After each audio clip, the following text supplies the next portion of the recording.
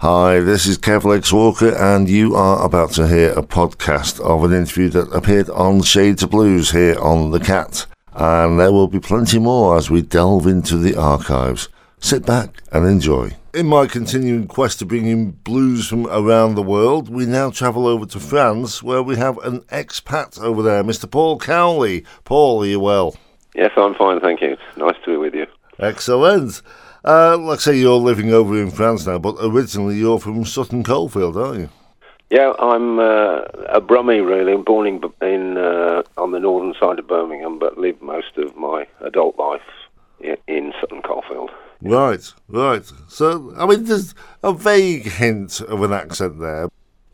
Your music is described as somewhere between country, blues, folk and Americana. Do you accept that description of it, or would you define it more than that? Really, my passion and where I come from and where it's all rooted is country blues, rural blues, originally from, the late 20s, 30s. I'm not a sharecropper, so my music clearly is going to be a little bit different, with my background, my culture. And I've never tried to sing and sound like a sharecropper or whatever. I've just, whilst having a deep love of the music, and I'm thrilled to be able to play it, I always feel what I do best is to use that and put my own spin on it, really. Nothing too clever or elaborate, it's just what I naturally do, Well, you get plenty of praise for what you do, so it can't be bad. But all this came about when you picked up a guitar for the first time in more than 20 years, fairly recently. So were you playing guitar in your youth and then just gave up on it? What it was, I had, aged 11, I had a classical guitar, Spanish guitar, and I went for lessons in Handsworth Wood, the place we lived at the time, and I used to go on a Thursday to see a man called Stan Upcott, who must be long gone now, and he was a fairly stuffy classical Spanish guitar player. I was a young, kind of lively 11-year-old. I loved the music. I loved the sound of a guitar, but I really didn't enjoy going to see Stan Upcott for these lessons. He wasn't one of those that rapped your knuckles if you got it wrong, was he? Not quite, but he was just like indifferent and bored with me, and I was sensitive to the fact that I was boring him, and it took a real turn off, really. Well, yeah, it doesn't inspire confidence, does it? No. It's not the best teaching method. But what I did get was the ability, the rudiments to, just hold the guitar, bit of technique, bit of posture, and I've still got that guitar to this day, but in my early teens, 13, 14, I used to try and learn, Cat Stevens was very popular at the time, Tea for the Tillerman and Father and Son and that sort of stuff, and I got a songbook, a Cat Stevens songbook, and it wasn't a particularly detailed book, but it would show you the chords. So from that point, I was always able to play 3 chords and, a bit of a song. And that's all and I've always had that. But that's all you need, yeah. Apparently, Chris Smither's uncle gave him a guitar out of a loft and said, with 2 chords you can play what you want, and with 3 chords you can conquer the world. So, I mean, was Cat Stevens the kind of thing you were listening to then in your youth? Early on, I've always had this, without being particularly aware of it, I've always liked singer-songwriters, the sound of an acoustic guitar. I love songs with a story to them. I've always been one of those people who actually listens to the words as well as the music. I've often had a conversation with people about a song, and they say, well, I didn't know that was what it was about. So I suppose there was an inkling that I was that way inclined fairly young, really. Is that what drew you to blues music, with the storytelling and the honesty of the lyrics? Yeah, absolutely. These songs paint pictures, don't they? Yeah. So was there a eureka moment when you heard the track and thought, that's for me? I'm disappointed not to be able to say straightforward yes, but what it was, my wife bought me Clapton Unplugged. I don't know if you remember that album. Oh, yeah. I'd grown up always interested in music. We used to go to lots of concerts. In my youth, it was Dire Straits, Deep Purple, Led Zeppelin, those sort of bands, you know. And then I was self-employed. We bought houses, had a family, and really stopped playing the guitar until I was 40. And on Father's Day, when I was around about 40, my wife, on behalf of the kids, bought Clapton Unplugged, put it on, and that was the eureka moment for me. Right. These sort of fairly modern interpretations, but easy on the ear now, really. Yeah. But a good introduction. It really did. It was like a light bulb going on. I played it, I don't know, for several years, this album. Yeah. And I then started to look at, well, who's Big Bill Broonzy? Who's this Robert Johnson? You know, and I then started going backwards from that point. Yeah. In my notes, it says that someone gave you a Yamaha steel string guitar. Very generous of them, but that helped your desire to play. It nudged me along. It was, I believe in fate. I mean, my Uncle John was I don't know much about his music, but he was a fairly serious jazz guitar player. I can remember when I was young, F-hole archtop guitars in the house. Most guitarists over a lifetime gather a few guitars around them. And he'd recently died, and my mum visited my Auntie Zoe, the widow, and said, Paul's become really fascinated by this blues music. He's really, really taken up with it, you know. And Zoe said, take the guitar up. And it was this Yamaha steel string. All at the same time, so it was as if it was probably meant to happen. Yeah. So your style, that's more the finger-picking style then? Yeah, I started with the alternating thumb. They call it Travis picking or whatever you want to call it. But yeah, I use my fingers and thumb. I've then sort of developed that, started to play a bit of slide guitar. And so really a 50-50 slide guitar, finger style blues, really. Yeah. And you say that once you had that eureka moment, you started to investigate further. I mean, how far back do you go? Are you going right back to the early days, 1920s, that kind of stuff? Well, I'm going backwards all the time. I've told this story before, but the first time we have a place in Wales, a cottage, and we used to go on a Saturday sometimes, with the kids were fairly young, to Porthmadog. All year round, you know, so you go to Porthmadog in the autumn or winter, and there's not really a great deal going on. But there was this record shop called Cobb Records, old-fashioned glazed red door with a brass letter plate, you know, windy and rattling. Mm-hmm. Went in, and there was a blues section which comprised maybe 20 CDs, I don't know. So I'll have a look, you know, see if I can see anything that rings any bells. And I didn't really know anybody. But in that set of CDs was a Lightning Hopkins CD called Coffee House Blues.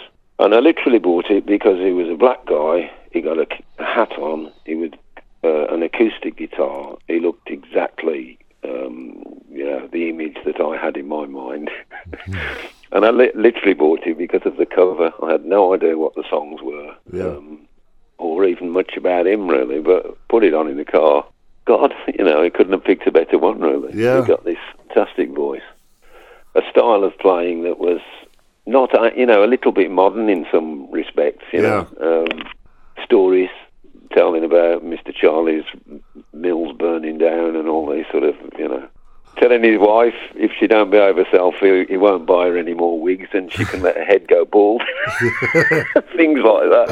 I've said on numerous occasions, my introduction to the blues was somebody lending me an album of Son House. And when I heard that, it was just so different to anything I'd heard before. It was just, what is this? And I love those kind of moments when you come across something, you just fall in love with them straight away. Yeah. I've just literally, Lightning Hopkins led to, you know, and I bought a couple of gems, actually. This is, when I got interested in this, it was the early days of us all having computers.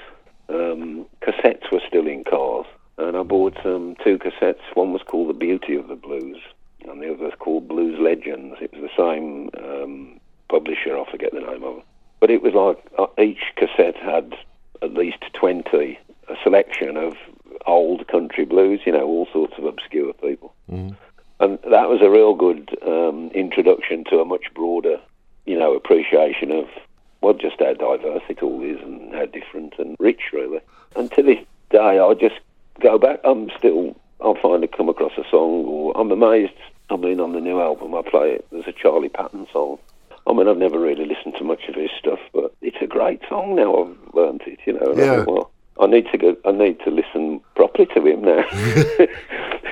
You moved from Birmingham, Sutton Coldfield over to Wales, like you said, and then you decided we're going to up sticks and we're going to move to France. Yeah, in a nutshell, yes. We're saying on this show that the blues is international. Every country's got their own little blues scene. Is there a blues scene where you're based? France generally has a real appetite for any kind of live music. Brittany, it's particularly strong. It's about like the UK. There are pockets of people, enthusiasts dotted about, that make things happen, and they'll sort of draw people towards them. There's some great players out here. There aren't many that are doing like solo acoustic blues, one-man guitar. Pre-COVID, there were plenty of venues that you could perform at then. Well, I've been working at it for 10. We've been here 10 years, and it's been developing. The year that preceded COVID was the best year, and there were so many. What appeared to be, it was like a really strong year, lots of new opportunities. And I was also coming to the UK twice in the year, and it was all an upward curve, Yeah. Altogether stopped. Numerous contacts have fallen to the wayside, gone out of business, decided it's time to retire, whatever. In the UK and in France, and it's not quite start all over again, but I think this year, particularly here in France, I'm going to struggle really. I had one gig a few months ago. I got one gig this year. Yeah, and I've got 12. It's getting, because I mean, a lot of people are still very cautious. The venue managers, they're cautious about reopening because they can put all their efforts into it, and then a sudden spike, and they've got to shut again. So it's understandable. Yeah. But same here. You mentioned nobody's committing themselves really. No, but there is light at the end of the tunnel. Talking to people in various places, we just got to go nice and steady. But you mentioned your new album, and this is your 4th album, isn't it? Yeah. And you recorded this at home, recorded it from December of last year into January of this year. Yeah. And it's been described as a celebration of your continuing musical adventure. Yes. Is that a phrase that you coined, or did somebody come up with that one? No, it's mine, actually. It's exactly what it is. I started this playing the guitar back in Sutton Coldfield, simply for pleasure. In a quest to pick up some of the required knowledge to play this specific style, I went to a local music shop, long gone, and he was a really good player. And for the lessons, I didn't have many lessons, but during the period of going to him, he said, I wonder if you fancy starting a blues club. And through having the lessons in the little shop, I knew 1 or 2 other people, and there were 4 of us took on this idea, and we formed a blues club called the Sutton Blues Collective. Acoustic blues. That was an adventure in itself. We put lots of American artists on. 20 years ago, it was possible and much easier. Met all sorts of wonderful characters, and throughout that process, developed my own playing. We used to just do support slots, Mm-hmm. We'd have Guy Davis or someone like that, and before he came on, somebody would be in rotation in the club, selected to do 3 songs. Yeah. And it was great because you got a room full of people. You got your best 3 songs in your repertoire, all polished up, and it was a good way of putting your foot in the water, if you like. Your toe in the water. From there, it's just developed. Started to do, try club gigs in the UK. It's always been a battle because it's always been acoustic, and more often than not, venues, they just say no. They don't even listen, we don't have blues and we don't have acoustic. So it's always been a struggle, but it's just slowly developed. But this here in France is a real adventure. It's an enormous country. The regions are so different. I play, pre-COVID, I was down on the Swiss border, southern France, Belgium. It's extremely different, every one of those places, The hospitality is great, and I don't tire of the travelling, it's just an adventure. Yeah. Have guitar will travel. Yes. Well, the album, Long Time Coming, it features 7 original songs and 5 covers. Yeah. How hard was it to choose which covers to do? Not hard at all. I tend to... I've got a sort of repertoire that is constantly fluxing, if you like. It's like a conveyor belt, I think. As a new song comes on the conveyor belt, an old song drops off the other end, and I don't sort of consciously do that. But to keep my own interest, again, it's natural, not considered or deliberate. I'm sort of constantly, I like that, learning a new song or finding something that I like, and then when it comes to the album, it's finding a group of songs that are dynamically interesting. It's no good to do, for me anyway, 12-bar blues shuffle. Yeah. It needs to have some interest. So there's a little bit of, I look for a different feel and tempo in 10 to 12 songs. Well, in the notes it says that the song selection and even the track order has remained unchanged from the outset. So you knew what you wanted to do and you just went in there and did it. So would it be fair to say this is a fair representation of you live? Yes. I'm doing a concert on Saturday here, and I'm playing straight off the... I feel because of COVID, there's been such a break to pick up the old sets that I was doing, over 12 months ago, and just start again with the same stuff. I feel inclined, and I'm going to be doing new stuff. I want new, fresh sets with a bit of new excitement and energy for me. Yeah. Another way that you've embraced that live feel in the recording process is that most of them were done in one take, weren't they? Yeah. So was it just stick the mic in the middle of the room and just sit there and play as if you were in the corner of a pub or something? In terms of the playing, yes, but I've got a studio in the barn across from the house here upstairs. It's a lovely little room with lovely old traditional materials, stone walls, oak roof, slate roof covering, and it sounds great naturally. And over a period of time, I'm not particularly technical, but I've just by learning as I go along, found out how you get the best out of the room, by positioning where I play and the direction in which I play.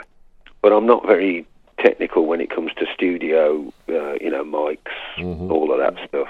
So I tend to use more mics than are necessary to be safe. It's a bit of a bizarre way of going on. Well, it gives it that ambience.